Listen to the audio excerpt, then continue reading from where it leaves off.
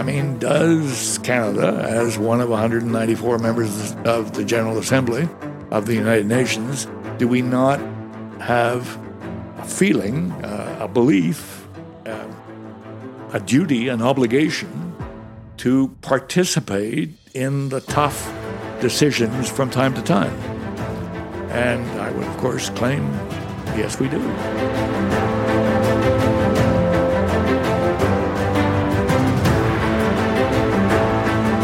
Thank you for taking time out of your day to listen to the Northern Sentinels podcast. On this, the inaugural episode, I have the chance to speak with one of Canada's most important diplomats of the last half-century. Robert Fowler spent almost 40 years in the public service and held many noteworthy roles. Deputy Minister of National Defence, Canada's Ambassador to the United Nations, Ambassador to Italy, Sherpa for the G8 Summit, and the UN Secretary-General's Special Envoy to Niger.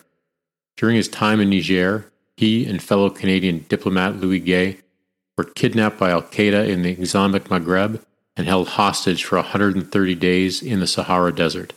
I cannot think of a better person to launch this podcast.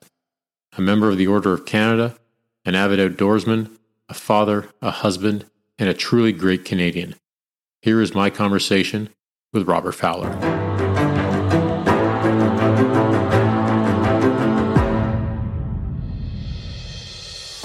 Good morning, Bob. Thank you so much for being on the Northern Sentinels podcast and inviting me into your home. It's a pleasure, Chris. I'm glad you're here, and I look forward to the chat.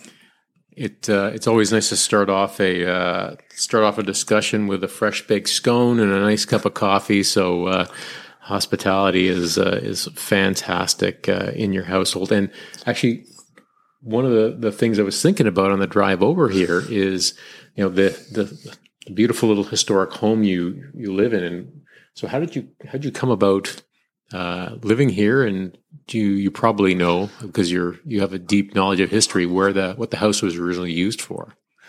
Well, if you look out that window behind you, you'll see a series of right behind you, a series of iron bridges through those windows there, and they were built in 1900. And that was the way across the Rideau River, and the Governor General of the day would ride his carriage to Parliament to open it across those little bridges. And this was the countryside here. And in fact, we've dug in the garden here out various instruments from the time that this house was owned by a butcher, and he had cattle outside, and really, and he had his butcher shop out front. So the house was built in 1867, by a fellow called MacLeod, who was a mason from Scotland, from the Isle of Skye, in fact, and was brought over here by Thomas Mackay, who was the Don of Ottawa. And he owned breweries and bars and 3 lumber mills, I think, and was a very rich guy. And he wanted to build himself a fine house, so he brought a mason from home. And the first thing the mason did was build himself a house, and this is his house. He then went on to build Mackay's house, which is Rideau Hall today, where the Governor General lives. So I would cross these when I was a baby Foreign Service officer over there, the mother house just across those bridges, I would go for a walk at noon and see this little stone house, and thought, well, when I grow up, I'd like to live in a house like that. So many years later, I'm in my last posting in Rome, and I was called back for a meeting, and the meeting was to take place on Friday afternoon, and at the last moment, I was told, no, it wouldn't be till Monday, so I had the weekend free, and I called up a real estate agent, pal of ours, and she said, well, that house you kind of like, I think it may be available. So I bought it and phoned Mary and said, we bought a house. She said, we have a what? Anyway, we had enjoyed it from the outside before, but not from the inside. It was in pretty poor repair.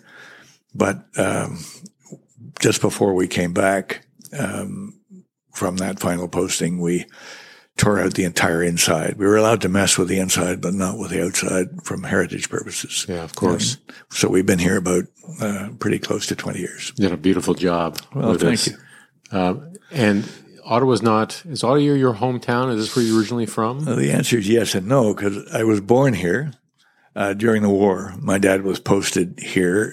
He was a civilian, but had done lots of government work, and he did a lot of government work throughout his career, although he was a lawyer and a businessman. But he was working for the Wartime Prices and Trade Board to inhibit war speculation. And so shortly after the war, we moved to Montreal, where I was brought up. Okay. So your father was part of the war effort at home. Did you have a sense growing up of service? Was that something that was viewed as important in the house, or was this sort of a fleeting thing that your father came, helped with the war effort, and then you moved to Montreal? No, not fleeting at all. In fact, I think I really inherited all my attitudes towards service from him. He made a very good salary as a business bureaucrat, as it were. He was president of the Canadian Pulp and Paper Association, which is then the biggest industry in Canada, which paid our school fees and more, which was wonderful. But the jobs he really liked were the public service jobs he did. So he was a secretary to RAL, the Raoul-Sirois Commission that set the parameters of the fiscal relationship between the feds and the provinces in the 30s. Then he worked throughout the war on the Wartime Prices and Trade Board. Then he did 2 royal commissions on broadcasting from his position as president of the Pulp and Paper Association. I'm taking lots of time off to do those things and basically set the parameters of the broadcasting milieu in Canada till now, and suggested the creation of the CRTC. And it would be fascinating to talk to him today about the internet and what impact that has had on broadcasting and Canadian content and all that stuff. So he loved the idea of public service, and he was tickled when I chose to become a bureaucrat and left university and joined the government. Actually, I joined CETA, but 6 months later I switched and took the Foreign Service exams. I liked CETA. I'd worked abroad for CETA, but they were a little too missionary for me. And my idea of Canada in the world was a little harder edged. So I wanted to join the Foreign Service, but I didn't tell him for 2 years afterwards, because initially I was afraid he'd interfere or something. He would, because he knew a lot of people, and I didn't want that. Yeah. So that was that. So why was CETA your first sort of your first foray? What was the path to that? Because your father wasn't on the development side. No, not at all. He wasn't on the development side, but both he and my mother were internationally interested and concerned. So the world around us all was very wide. We traveled extensively, not that imaginatively. I mean, traveled extensively in Europe, but nowhere else. I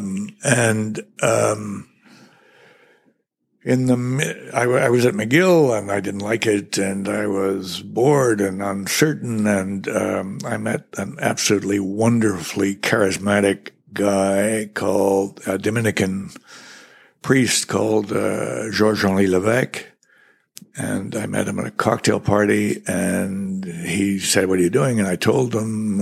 He said, "Are you enjoying it?" I said, "Absolutely not." And he said, "Why don't you come and teach at the university I'm setting up in Rwanda?" And I said, "Where is Rwanda?" And he said, "Well, come and find out." So I did. And it sort of changed my life. my 19-year-old life, Yeah. and gave me a little sense of purpose and direction, which I desperately needed. And I loved teaching, and I liked making what was a very small difference. And I thought making that kind of difference was important. So I came back with that in my mind. And when I finished at Queen's, I thought more of that would be good. And the outfit that did that was CETA. So I was recruited at a recruitment program for the public service. And once there, you were offered to voice your priorities and your interests, but no guarantee that they would meet them. But happily, that worked out. And as I mentioned, I then moved to the Foreign Service. A number of people that I've spoken to, Bob, or interviewed, it's interesting how the culture of the day influenced people's decisions, especially their first decisions about what to do professionally. A couple of folks had mentioned about how the movies of the 80s and 90s on Vietnam had influenced them to join the military, or not, or not. Yeah. I'd spoken to somebody else who the post World War II movies had influenced had an influence on him. Was there any culture of the time, the spirit of the age that had influenced that? Because you had a family connection, obviously, and importance of service. Was there anything in society that was driving you in that direction as well? Not the sort of influence you mentioned. I mean, sure, I liked the war movies, but it wasn't that at all. I think it was the fact, and I'm not exactly sure how it was born, but in the early and mid 60s, every single one of my pals at university planned to do something out there, out in the world, as exotic as possible. I spent hours and hours planning a drive from Cairo to Cape Town because people did that. By the way, I still want to do that, but I wouldn't advise anybody to do that, but I still want to do that. But every one of my friends, immediately upon graduation, did something like that. Of course, this was exactly the time that Jack Kennedy asked Americans,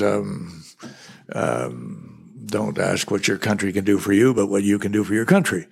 And that was the ethos of the time. And so all my friends went off and they worked in Africa, they worked in Latin America, they worked throughout Asia, they worked for a year or three. That was the time that the Company of Young Canadians was born. And people went off to Alert Bay in northern Vancouver Island, or what is today Nunavut, to work in communities that needed teachers and minor administrators and that sort of thing. And it was, I guess there was a social pressure, because what kind of person didn't do that if everybody else was doing it? But people were, and of course people would meet and share their experiences, and those experiences sounded interesting and exciting and different, and everybody wanted some.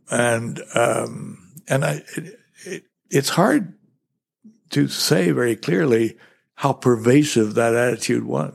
There were no exceptions. Now, when I talk about my friends, obviously that was a pre-selected group. I mean, it wasn't a general group in Canadian society, but it certainly was the group that I met at two Eastern Canadian universities, and they all felt the same way. Right. And how was your first experience with both working inside government with CETA, Development Agency, and also in Africa? Well, it was so in CETA, it was CETA was very new. It used to be the External Aid Office. It was headed by this incredibly charismatic figure, Maurice Strong, who I encountered throughout my life and admired him enormously. When I was at the UN, I counted up, Maurice had 14 assignments at the Assistant Secretary General or above level at the UN. He for a time, not one of those assignments, for a time he was a security guard at the UN. No kidding. He then joined the Merchant Navy and went all over the world and then became a very wealthy man and a very interesting guy. But anyway, he ran the External Aid Office and originally CETA, and CETA was pretty entrepreneurial, doing some very exciting big project things around the world, including in Africa. Not all of them were successful by any means, but the idea was there. I was looking after my job in CETA was to look after undergraduate medical students. That is, third world students who were studying medicine in Canada up to the MD. And I think I had 58 or 60 of them. And my job was to keep in touch with them and make sure they were on the right track and getting what they needed to do what they were doing, and would go back and bring health and happiness to their countries when they graduated. At the same time, of course, the provincial governments of the universities in which they were studying medicine were lining up to encourage them not to go back and to stay in Canada and practice medicine. So here were two totally contradictory objectives of different parts of Canadian governments aimed at these same folks. Many of them stayed. Some of them went back. But that gave me an inkling of cross purposes of the Canadian government and dealing with those sorts of things. What did you do next after CETA? Well, I joined, as I say, the Foreign Service, and what they did then, when they actually had a recruitment program, a very elaborate recruitment program, and the idea was they would give you small, short-term assignments in Ottawa to give you a feel for what the Foreign Service is. But it really was an apprenticeship then. I mean, the idea was they wanted to reteach you how to write and how to think, which they did. Lots of bosses with red pencils who would correct your reports and have you do them again and again. But they taught you to write, which was a very useful skill. But they didn't give you much responsibility. They moved you about, and then they sent you on your first posting. And the idea was that with that time in Ottawa and your first posting, and then you come back to a real job, they would take a look at you and said, is this a good fit for you and for us? And then they would, if it wasn't, encourage you to find something else. And one of your first jobs as a junior bureaucrat diplomat then was down at the UN. Yeah, that was the second one. My first job was another of my difficult postings. I was sent to Paris, to the embassy in Paris. And that was funny. I had been told I was going to London. And that was interesting, but I was going to London. And then the October crisis hit, and a London newspaper printed a story on the front page saying, boy, there's no surprise that there's this kind of problem in Canada. I mean, just take a look at the diplomatic list at the High Commission in London, and you get 32 misters before the first monsieur. So instantly, headquarters switched me and a pal of mine, who was a monsieur, and sent him to London and me where he was going to Paris within 3 weeks before departure. Right. So I found myself the most junior person at the embassy in Paris. And my first assignment was sort of EA to the ambassador, who was a wonderful guy, Léo Cadieux, who had just been defense minister. And he was at wonderful mentor and a really interesting guy. And then for the next year and a half, I was the vice consul in a separate office looking after Canadians in trouble. And there were lots of those, mostly drug-related, but everything else as well. And it was all about finding solutions for these guys in trouble. And I suppose I really got my start. I won't give you the long story, but a charter company went bust, leaving about 800 Canadians stranded in Europe. About half of them in Paris, the other half split between Belgium and Switzerland. And suddenly, around the embassy, there were 400 angry Quebecers demanding that the government fix their problem. Well, the government was not in the business of doing that. We would offer short-term assistance, but 400 people, we were not going to do what they wanted, which is issue them all airline tickets and send them home.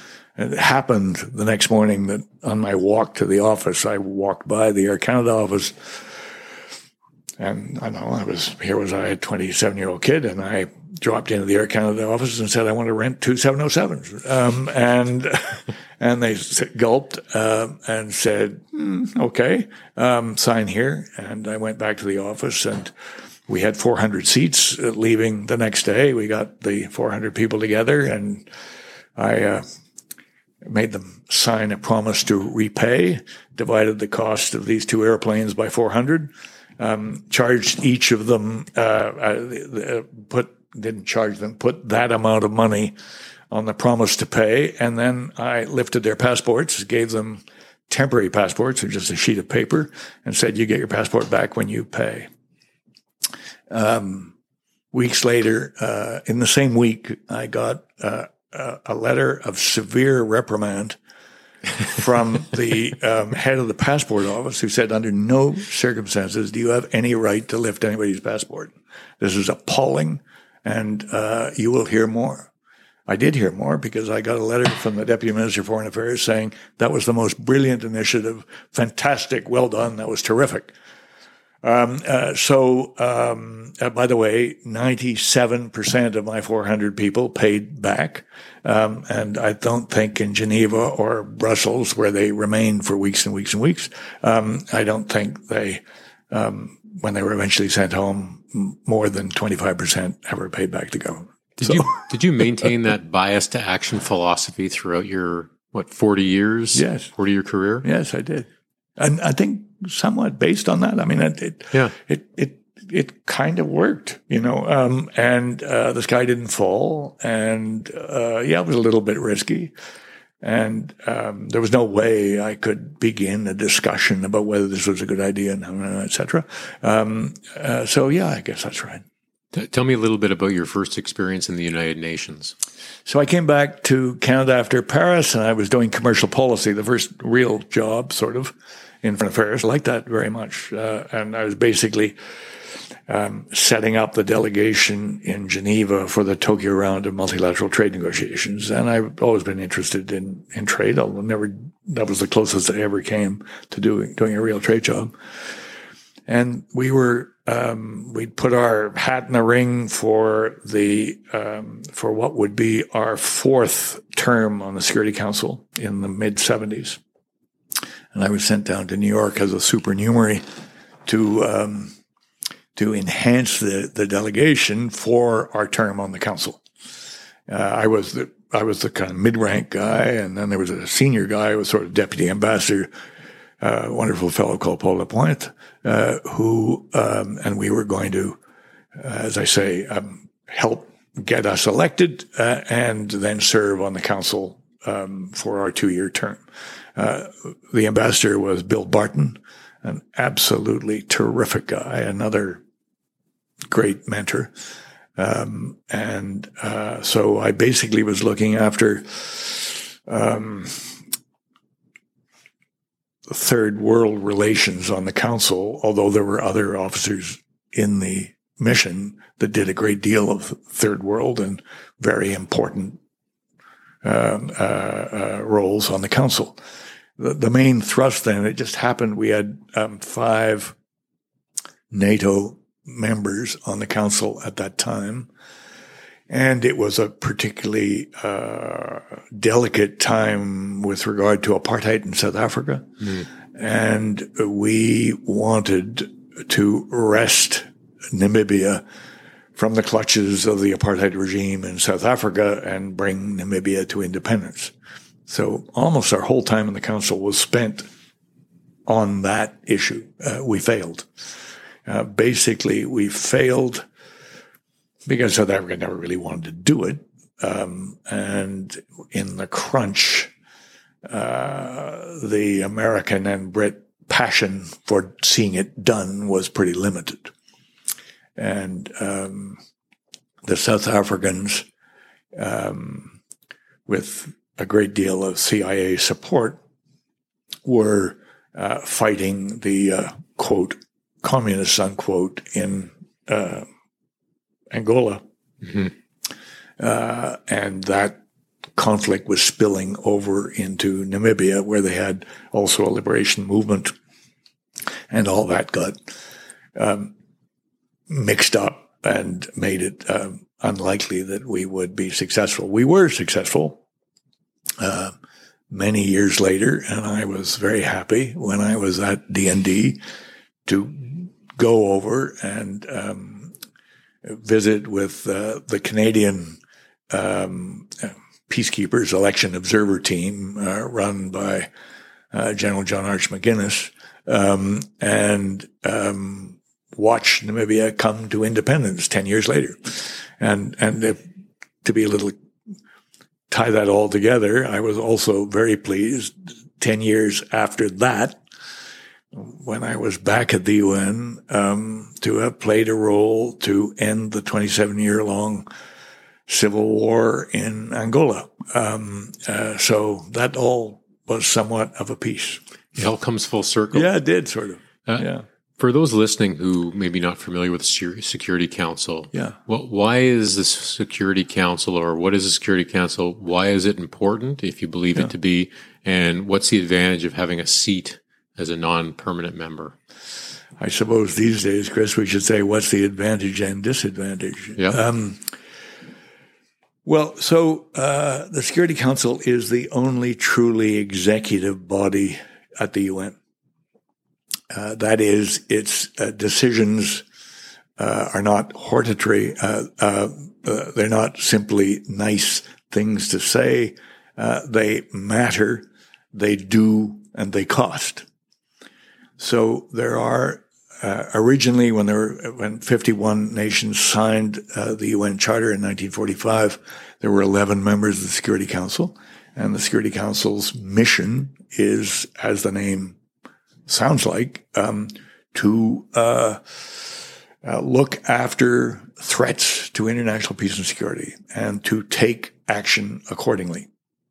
And the action would be taken by those 11, then 15 members of the council, without reference to the majority, tyrannous or otherwise, of the General Assembly.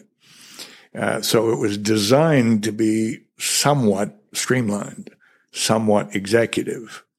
And it was also designed, which is the biggest criticism of the council, to be able to act without causing a third world war. That's the most controversial aspect of the Security Council, which is the veto of the 5 permanent members. Previous attempts to establish this kind of a body had failed because there was no veto. There was no special consideration for the powerful. And before the war, when the Italians had invaded Ethiopia and Somalia, the nations could not agree on action, and the countries that didn't want to act to stop Italy doing what it was doing just didn't. And that was that, and the whole edifice collapsed. So when they were redesigning the UN, they wanted to design a security apparatus within which the really powerful countries could say no. So, and that happened. So, I mean, today, the Russians are going to say, when anybody tries to stop what the Russians are doing in Ukraine, the Russians say no. And we all say, isn't that horrible? And isn't what a crazy system that is, that could happen?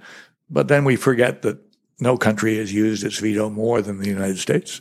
And the United States regularly says no when they feel their interests are being impaired by a proposed action in the Security Council.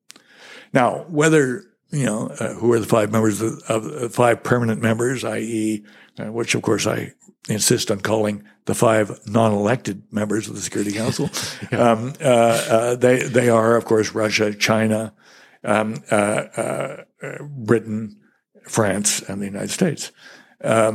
So that often tends to be Britain, France, and the United States versus Russia and often China. But those mixes change. Are Britain and France today great powers? I would say, hell no. They would say we have nuclear weapons. But they are, any one of those can stop any action in the Council with a veto. France and the UK are quite careful to act together. That's not because they always see things the same way, but it's because they realize that their veto justification is pretty weak. And therefore, if they act together, it gives them more authority. Okay. So why do countries want to be in the Council? Well, they're going to pay for whatever the Council decides anyway. So why not have an influence on the decisions that you're going to pay for? I'll explain that in detail in a moment, or a little more detail. B, you mentioned service. I mean, does Canada, as one of 194 members of the General Assembly of the United Nations, do we not have a feeling, a belief, a duty, an obligation to participate in the tough decisions from time to time? And I would, of course, claim, yes, we do. When I talked about the pay, this drives the Department of Finance absolutely crazy. But when the Security Council decides, say, to send a peacekeeping force to Mali at $1 billion a year, at that instant, Canada is responsible for paying 3% of it. Whether Canada likes it or not, whether the Department of Finance likes it or not, they're going to spring for that amount of money. Mali was one of 15 peacekeeping operations. $1 billion here, $1 billion there, etc. It's serious money. So we have views on peacekeeping. On our peacekeeping performance used to be terrific. Now it's abysmal. Mm-hmm. I think we're still a little bit above Zimbabwe, but below Mozambique, something like that, in terms of what we actually do out there wearing blue helmets. I appreciate we do other things, but still, in other words, the role of, should Canada play a significant role in managing threats to international peace and security, I would say yes. Now, that means that we have to take controversial decisions that might embarrass the government. It might embarrass the government if we take them. It might embarrass the government if we don't take them. It might embarrass the government if we agree with the United States, and it might embarrass the government if we disagree with the United States. So it's a bit of a two-edged sword. And in general, given the veto, is it true that that the Security Council is really only any good at managing less important issues? Yes. If the issue is less important, then the great powers, the permanent members, the unelected members are not going to bother vetoing it.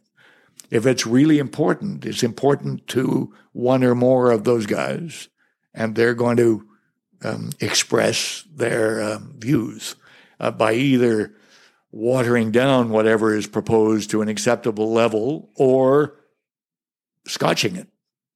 So one thing we were able to do back in 99, 2000, I was very anxious to do this from what I've already told you, was to stop this terrible civil war in Angola. Angola had a population of 14 million. 4 million had been displaced, over 500,000 killed. It was, according to UNICEF, the worst place in the world to be a child. And I was convinced that most of the participants outside Angola had forgotten why they were fighting in Angola. And they were fighting and encouraging the fight. And it was an appalling situation. Anyway, long answer. I'm sorry. No, it's probably a good place to sort of maybe skip over a chunk of your career, which we can come back to, because I obviously want to get into your time at D&D. But you returned to the United Nations in January '95, as you just talked about with Angola and the Fowler report. So maybe talk a little bit about, since you gave a great sort of overview of the Security Council, about your return in January, what you were doing then, and what that time at the UN looked like for your second go-around. Well, remember, January 95, mid-90s, the wall had come down, peace was at hand. Fukuyama said it's the end of history. By that, I mean everything that had been tried had been tried. All the political systems had been exercised. We knew the world, we knew what was happening, and we could manage it. So much hubris. So much hubris. But we were all, it was the heyday of peacekeeping. We were everywhere. The UN was everywhere. We were discussing with Russia's joining of NATO. We were discussing the expansion of NATO towards the east, and NATO had an ever larger mission, kind of have gun will travel to do good in the world. Lots of optimism, lots of hubris, lots of silliness. Anyway, at the UN, it was an exciting time. My first job was for the next 3 years to get elected to the Security Council, because I said there were the electorate was 51 when the UN began, and suddenly it was 4 times that size. The Third World was virtually unpresent at the founding of the UN, and now it was the dominant force, or at least the dominant number of votes. And therefore, you had to get votes to get elected to the council.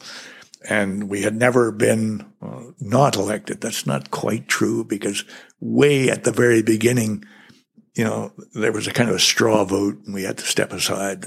But in terms of real election, and I didn't want to be the guy on the quarterdeck when the ship sank. Because you were our ambassador. I was our ambassador.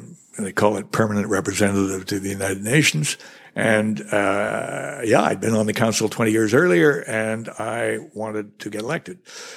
It was a 3-way race, as it usually is. Ourselves, the Greeks, and the Dutch. And of course, the Greeks were campaigning on the basis that Canada's been there 5 times and we've never been there, and it's our turn now. And the Dutch were saying, wait a minute, we're European, and you Europeans bloody well better vote for us.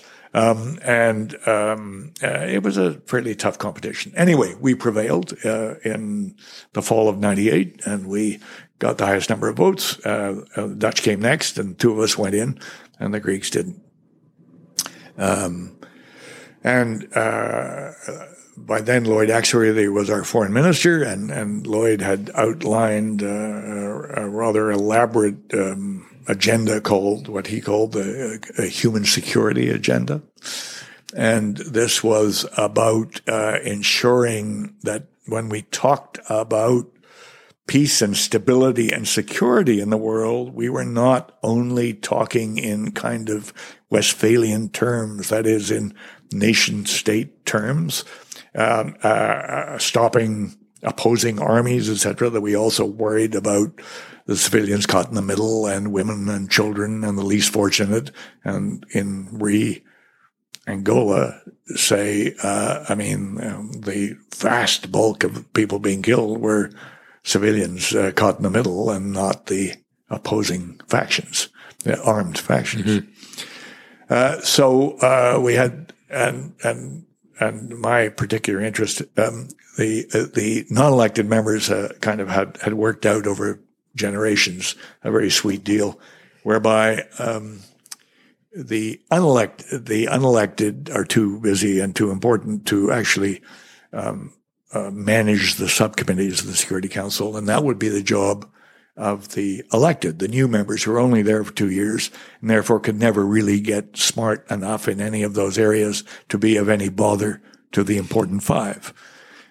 So the Americans and the Brits had contrived that Canada would take on the Iraq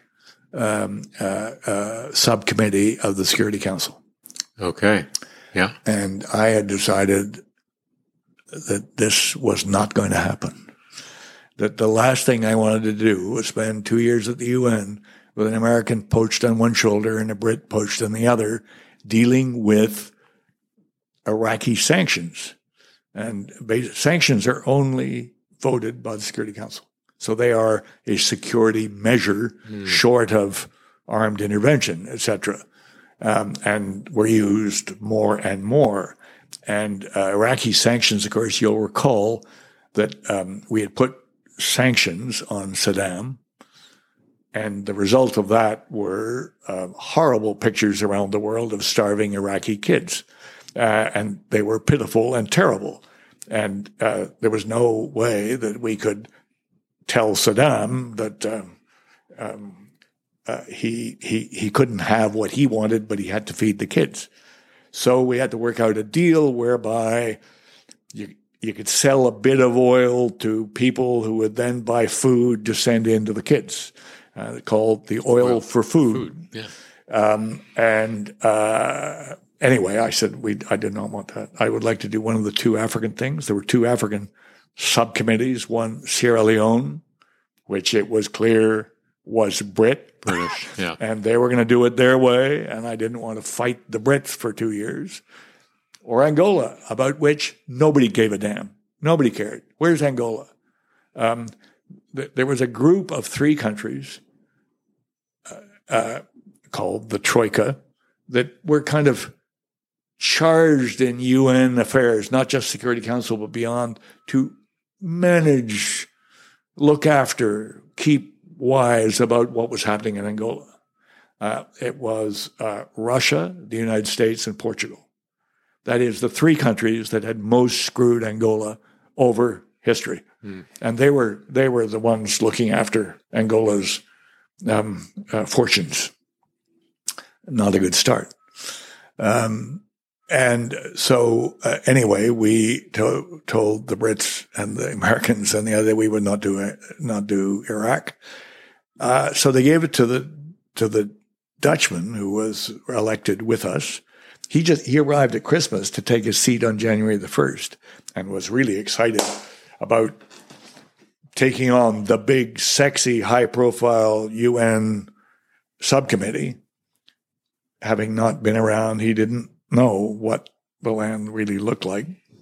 He told me 6 months later that he spent every working moment of the day signing waivers to the Iraq sanctions decisions. Right. Not reading, signing thousands of them. Just mired in.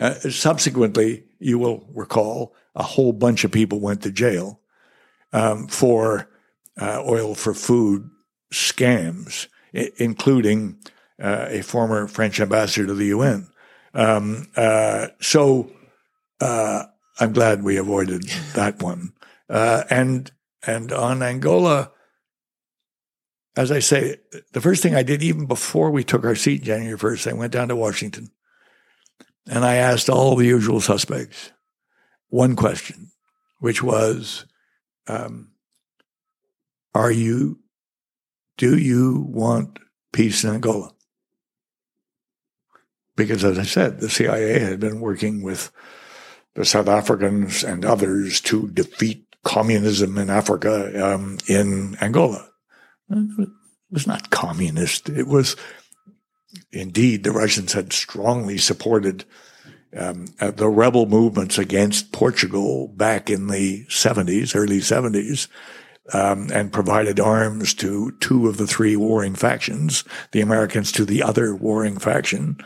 I mean, the ultimate idiocy occurred when the CIA and South African forces actually crossed 3/4 of Angola on the diagonal and were besieging the capital up in the upper left-hand corner.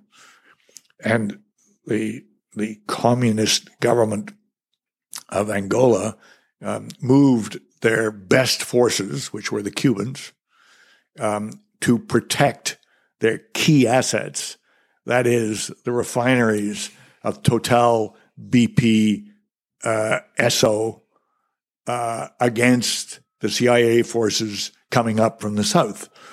So, I mean, that gave you a real idea of communism and capitalism at war in Africa. Sounds like a Hollywood movie script. It was indeed a Hollywood movie series. So anyway, the answer in Washington basically was, when I said, do you want peace in Angola, was, we'll check, because the rebel movement, headed by a very charismatic guy called Jonas Savimbi, who was a Swiss-trained pediatrician who used to throw witches onto the fire after dinner for entertainment, the witches basically being the wives of his colleagues who he had finished with. It was an appallingly brutal war being fought for reasons nobody really remembered. I mean, those ideas of capitalism versus communism had dissipated, and it was about power and control. And what's worse, it was the perfect civil war. By that, I mean, both sides could have funded it indefinitely. The one side, the government, had oil. Angola pumps the same amount of oil as Nigeria, with 1/10 of the population, and the other side had diamonds. They both were nourishing themselves and the war with those revenue streams. So we had to try to stop that. Basically, before we got there, the Security Council had passed a series of sanctions against Angola. Again, arms, obviously, then financial sanctions, then a whole specific series of commodity sanctions. None of them had any effect whatsoever. So the trick was to see if we could change that, and we did. Again, another too long story. But I was so we actually basically stopped the flow of revenue to the rebel movement. Happily, in a couple of years before we got there, the UN had supervised free and fair elections in Angola. The CIA had convinced their guys, the rebels, to contest the election because they were going to win, but they didn't. When they didn't, they dug out their arms again and went back to war. But we had at least a winner. We had somebody who could win and was legitimate, who won an election, and therefore who could be supported. And therefore we had a good guy and a bad guy, and we could all focus on the bad guy and stop the bad guy from buying gas and bullets and the war, which we did. And 14 months later, Savimbi was killed. They were defeated in the field, and there has been peace in Angola ever since. Mary and I were invited there for the 10th anniversary of peace, and it was quite excited. I bet. Yeah. Now you've talked about your sort of early days in your career before you were in the Foreign Service with CETA, and you were in Africa. And now we're just talking about the what is referred to as the Fowler Report, and dealing with the ending the Angola Civil War. And in between there, you were in Department of National Defense, and you also had a number of experiences or significant events dealing with Africa while you were in defense as well. Chris, I did, but I guess we can't leave out very quickly that between the UN in the 70s, in the late 70s, and DND, I was briefly, not a couple of years, the EA to the Undersecretary of Foreign Affairs, Alan Gottlieb, back at home here. And then I went off to the Privy Council office for 6 years, where I was the foreign policy advisor of Pierre Trudeau for his last 4 years, very briefly for John Turner, and then 2 years for Brian Mulroney. So it was kind of interesting playing that role for Liberals and then Conservatives. Not a natural transition, if you will, which had its own challenges. But that was a very exciting job, being the foreign policy advisor. And after 2 years with Mr. Mulroney, I was offered this job as Assistant Deputy Minister for Policy at the Defense Department. And up till that point, I had overseen the work of 14 people, and I was going off to work as the ADM Pol, where I would be in charge of 650 people. So that was a difference. I obviously was a little nervous about that, but it was an incredibly exciting job. In that job, I did 3 very different white papers on defense. The first one was with a conservative government, onward and upward. Canada's going to do everything it promised to do and more. The title of it was Challenge and Commitment. We were committed, and we were going to meet the challenge, and we were going to do wonderful things in the Defense Department. Perrin Beatty was the the Defense Minister, and was a wonderful guy to work with. We did imaginative stuff, like deciding we were going to have 12 nuclear-powered submarines and take charge of the frozen north and be masters of what happened up there, above the ice and below the ice.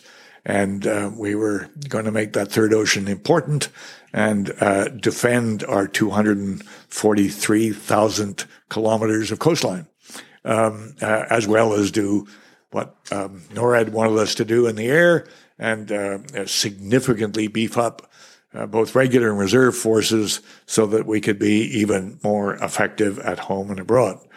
Well, by then the sun had started to set on the end of history, and we were back to miserable rivalries, and everybody wanted a peace dividend, and the finance department began to squeeze.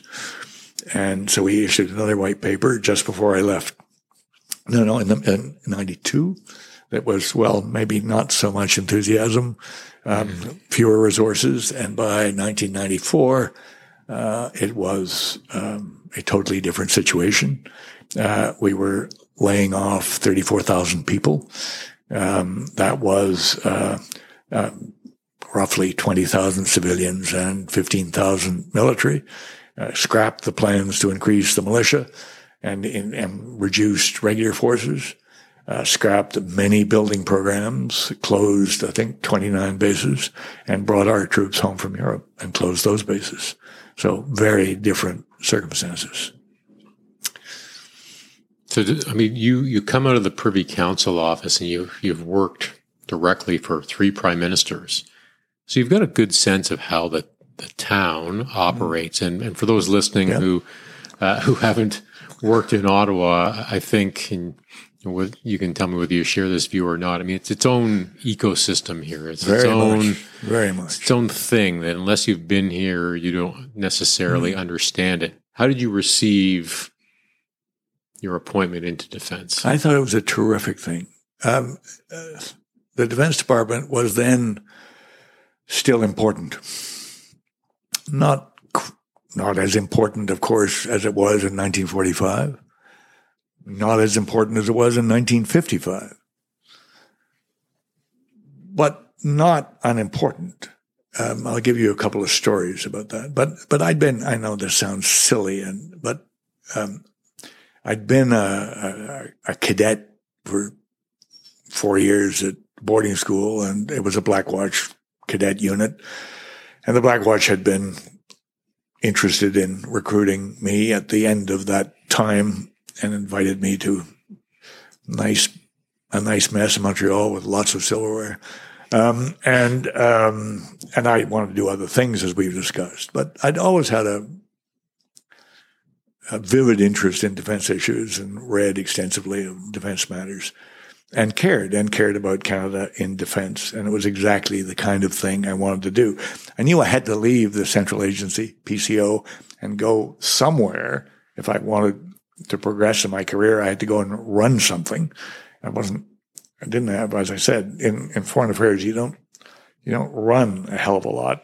And one story in that regard, so when I first got to the Defense Department, as a brand new, still quite young ADM, Assistant Deputy Minister, that is, I went around to all the other ADMs, and your listeners may not know that in Defense Headquarters, the Department of Defense has many ADMs. Some of them are military and some of them are civilian. And each military ADM has a civilian clone as associate and the other way around. So I had a Major General who was my associate Deputy Minister for Policy. And so I went around and visited all these guys, and I'm the new boy, and who I am and how much I look forward to working with you. So I got the final one was the Assistant Deputy Minister in charge of finance. And he was the biggest guy in his tribe. That is, among the CFOs in Ottawa, in all the departments, he was the most important because he had the biggest budget. Right. Or what the government loves to call the biggest discretionary budget, as if it's discretionary. And so he was quite bored by my spiel about who I was and what I was going to do and where I'd been. And he said, okay. He said, look, our relationship's really simple. You're going to dream up weird schemes, and I'm going to say we can't pay for them. Okay? It's that simple. So I started leaving his office, and he said, wait a minute. He said, you're from Foreign Affairs, aren't you? And I said, yeah. And he said, oh, look, be really careful about telling people around here to do things. And I said, why? And he said, because they will. That was the best advice I think I received ever. Because, Chris, you will know that the Thomas Becket syndrome is alive and well in the Canadian Forces and in the Defense Department. I mean, I would come back to the office from a lunch with some other people in town, where I was trying to promote some interest of defense. And I would get back to my office and I would start kicking the furniture and say, why can't somebody just bang, bang, bang? And I'd go to a meeting or something and I'd come back and there'd be 4 heads lined up, on my office desk. And I would think, oh my God, I didn't mean that. So you kind of learn to be careful about asking people to do things, but it was awfully nice knowing that they would. Biased and they did. Yeah. And they did. So anyway, so basically my job and then eventually as deputy. the relations between the Deputy Minister of Defense and the CDS, the Chief of Defense Staff, are unlike any other departmental management in town. So it is bicephalic. There are really two heads. 70% of each of their jobs are crystal clear, but 30% kind of overlap. I knew full well that I could not give operational orders to members of the CF. I mean, I had all kinds of members of the CF who worked directly for me, and that's different. But generally, I mean, unlike other places, I could not say, I don't think we should be in Sarajevo. Pull our guys out by tomorrow. That was not. I could not say promote this major. But I was in charge of what were then 35,000 civilians, most of which I never saw or were never. They were in all kinds of jobs all over the country, from managing parking lots to environmental control in various places and base administration, etc. But even that was sort of abstract. Procurement was one of that within that 30% where it crossed over. So one of my ADMs was a civilian who was ADM materiel, and he had 14,000 people working for him. And this was in a slightly better environment than it pertains today in terms of procurement, but only slightly. There were still lots of other interests in procurement in town. But, if you ask the Army what they needed everything. Unlike the Air Force and the Navy, what they wanted didn't come neatly packed in a big steel box so that you could buy simply a certain number of steel boxes and that would be it. Mm-hmm. Lots of bits and pieces. But if you ask the Army what they wanted in terms of a tank, they wanted the best tank in the world and lots of them. The Army, I was always struck in DND by how bloody civil the different uniformed tribes were to each other. That was not the environment I was brought up in. The environment I was brought up in around the table is you tore out the next guy's throat if he was going to mess with what you needed. Not in D&D, not in the CF. The Army was not going to mess with the Navy's procurement program, and likewise the Air Force. The CDS was not usually going to have a view on whether the turret in the armored personnel carrier should be electric or mechanical. Right. That was the job of the Army. And the Army was going to tear each other's throats out about things like that. But they weren't going to mess up an aircraft procurement because that was theirs. And there was a rough understanding of 553 that basically resources would be allocated, 5 for the Air Force, 5 for the Army, and 3 for the Navy. And very roughly speaking, those were kind of the understood procurement values. Whereas I had views on whether it should be a mechanical or an electric turret, which annoyed everybody.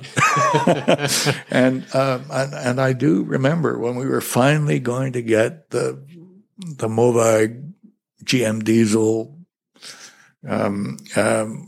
wheeled, the light armored vehicle, the Coyote that became the light armored vehicle, etc. I literally, a week before we were going to sign the contract, I remember the Army calling me up saying, "No, I used this example earlier. It's got to be an electric turret." And we've been through 2.5 years of this, and just getting there. And basically, my thing is, you're going to go with what we've agreed, or we're not going to have the vehicle. I mean, it's that simple. Anyway, so that kind of thing would be the crossover between the two. And the job of the deputy minister is basically to manage. Under the Financial Administration Act, I carried the can for what was a $13 billion defense budget and whether it was spent properly. And whether whatever the Defense Department did, conformed with the government's priorities and objectives. And of course, that might impinge on whether we went to Haiti or not, or how big a battle group would be sent to Afghanistan or Latvia or wherever. Right. And then on the policy side, and then as deputy, building that policy into something that A, conformed, and B, was doable and achievable, and basically was right for Canada. So that is the sort of thing that happened. And you had a couple of pretty big moments, I guess, or big world events that happened. And I'm not sure if you were the DM for both Somalia and Rwanda. I was. I was. Yes, I was the DM for both. And in fact, I had visited our troops in Belatwin in Somalia, in western Somalia, right hard by the Ethiopian border, 10 days before the tortured death of Shadain Aron, and kind of seeing the circumstances in which our guys were working in some detail. And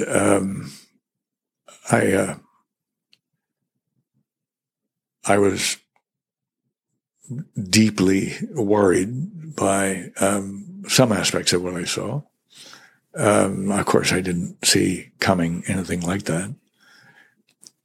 And when I learned more about what actually had happened and what we did learn, we learned in bits and pieces, slow drip. I was appalled by one particular aspect. Maybe I should ask you, what would I have found the most appalling?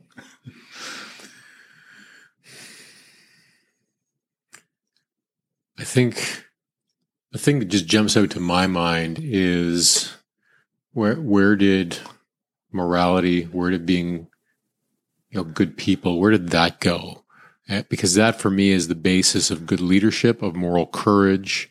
When you don't have that strong center of ethics and morality, then leadership tends to drift and not make the decisions that need to be made. That's where my mind immediately goes to. Well, you nailed it, but you've nailed the higher level. What really shook me, because I was and remain a big fan of the Canadian Forces, and I hope everything I did in over 9 years in defense reflected that. For me, it was not the fact that we had two psychotic soldiers who did, as you say, something so morally reprehensible, because I will accept that in certain circumstances, in huge organizations, there will be psychotic behavior from time to time. Mm-hmm. Obviously, we have to plan against it, etc. But from an early age, I learned that NCOs were supposed to be the backbone of everything the CF did. Of course, they would take direction from their seniors. And the seniors would set the tone, and that sure as hell did not happen in Somalia. But the fact that this backbone of the army, not one, not two, not three, a whole bunch of them allowed this to happen, destroyed a significant part of my confidence in the structure and the solidity of the structure of the armed forces. No, it wasn't the Navy, and it wasn't the Army, and it wasn't the Navy, it wasn't the Air Force. Maybe it wasn't even the Army. And yes, that unit had gone rogue and was a little bit different. And yes, the command structure in the unit, certainly under retrospect, needed work and was very different. But it was that backbone that shook me. Mm-hmm. How did that influence your thinking then when you were doing work, in the future with defense, maybe dealing with Rwanda? How do you carry that with you? Well, it certainly made me think, and we've got all kinds of fancy words for it today, but it certainly made me think that we needed to rethink the way we produced NCOs and trained them, and then also the officer corps. In other words, I could no longer simply sit back and take comfort that the instrument is as it should be. I believe the instrument was not as it should be. And that was not my part of ship, as it were. I didn't recruit or train or deploy or manage the forces in the field. But everything else I did depended on that being done well. And clearly it wasn't. And then you go back and you can find all kinds of other little signs and signals that all was not right. Mm-hmm. And there were lots of them. In retrospect, there were lots of them. Some of them, ought to have put up flares. And we were blind to the flares. Mm-hmm. So it really told me that my kind of pervading confidence in the instrument was not as well placed as I thought it was. Mm-hmm. And I think we all, those of us that are old enough to have remember clearly the national fallout from this. But what was the long-term impact of that on defense, advancing defense issues in the town? Like, how long does that that breach of trust, breach of confidence last in the sort of the Canadian political psyche or bureaucratic psyche? So the military, I loved collecting military adages as I went there. So one of them was I've always loved is all major battles occur at the junction of four maps. In other words, in the least desirable place and circumstance. Mm-hmm. And boy, do I know that's true. So at the time that Somalia happened, the defense minister that was making a bid for prime minister, Kim Campbell was the defense minister, and she had thrown her hat, and she was away in Vancouver at the moment that she was going to be acclaimed as leader of her party and candidate for whenever the next election would be. And that was, the time that shit was happening in Somalia. And how do we tell her? Well, we told her staff, which in retrospect was the kind of the third string. And whatever they told her is then a matter of great dispute. So then there was this endless inquiry into the Somali affair where all kinds of useful stuff was revealed and all kinds of collateral damage that really had absolutely nothing to do with Somalia. Careers were ruined of senior military officers who had nothing to do with Somalia. But they gave bad TV. They were bad witnesses before the committee. And the committee so clearly had its very own agenda. And all of that contributed to the fallout. But it also made it far too easy for governments from then to now to ignore the needs of the Canadian forces. Because, as you put it, I mean, the popular view was pretty negative.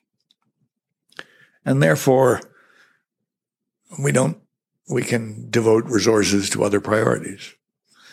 Why would you fund an outfit that does that kind of thing? Well, as I say, that kind of thing, there are, in every armed forces in the world. The Australians are going through this right now. The Brits have been through it. The Americans have been through it in spades. There are rogue events, and we seem to have been incapable of making the case that this was a rogue event and appropriate action was being taken to ensure it wouldn't continue. I regret that. But yes, it certainly did impact the effectiveness of the forces and the forces' ability to make an effective demand for resources.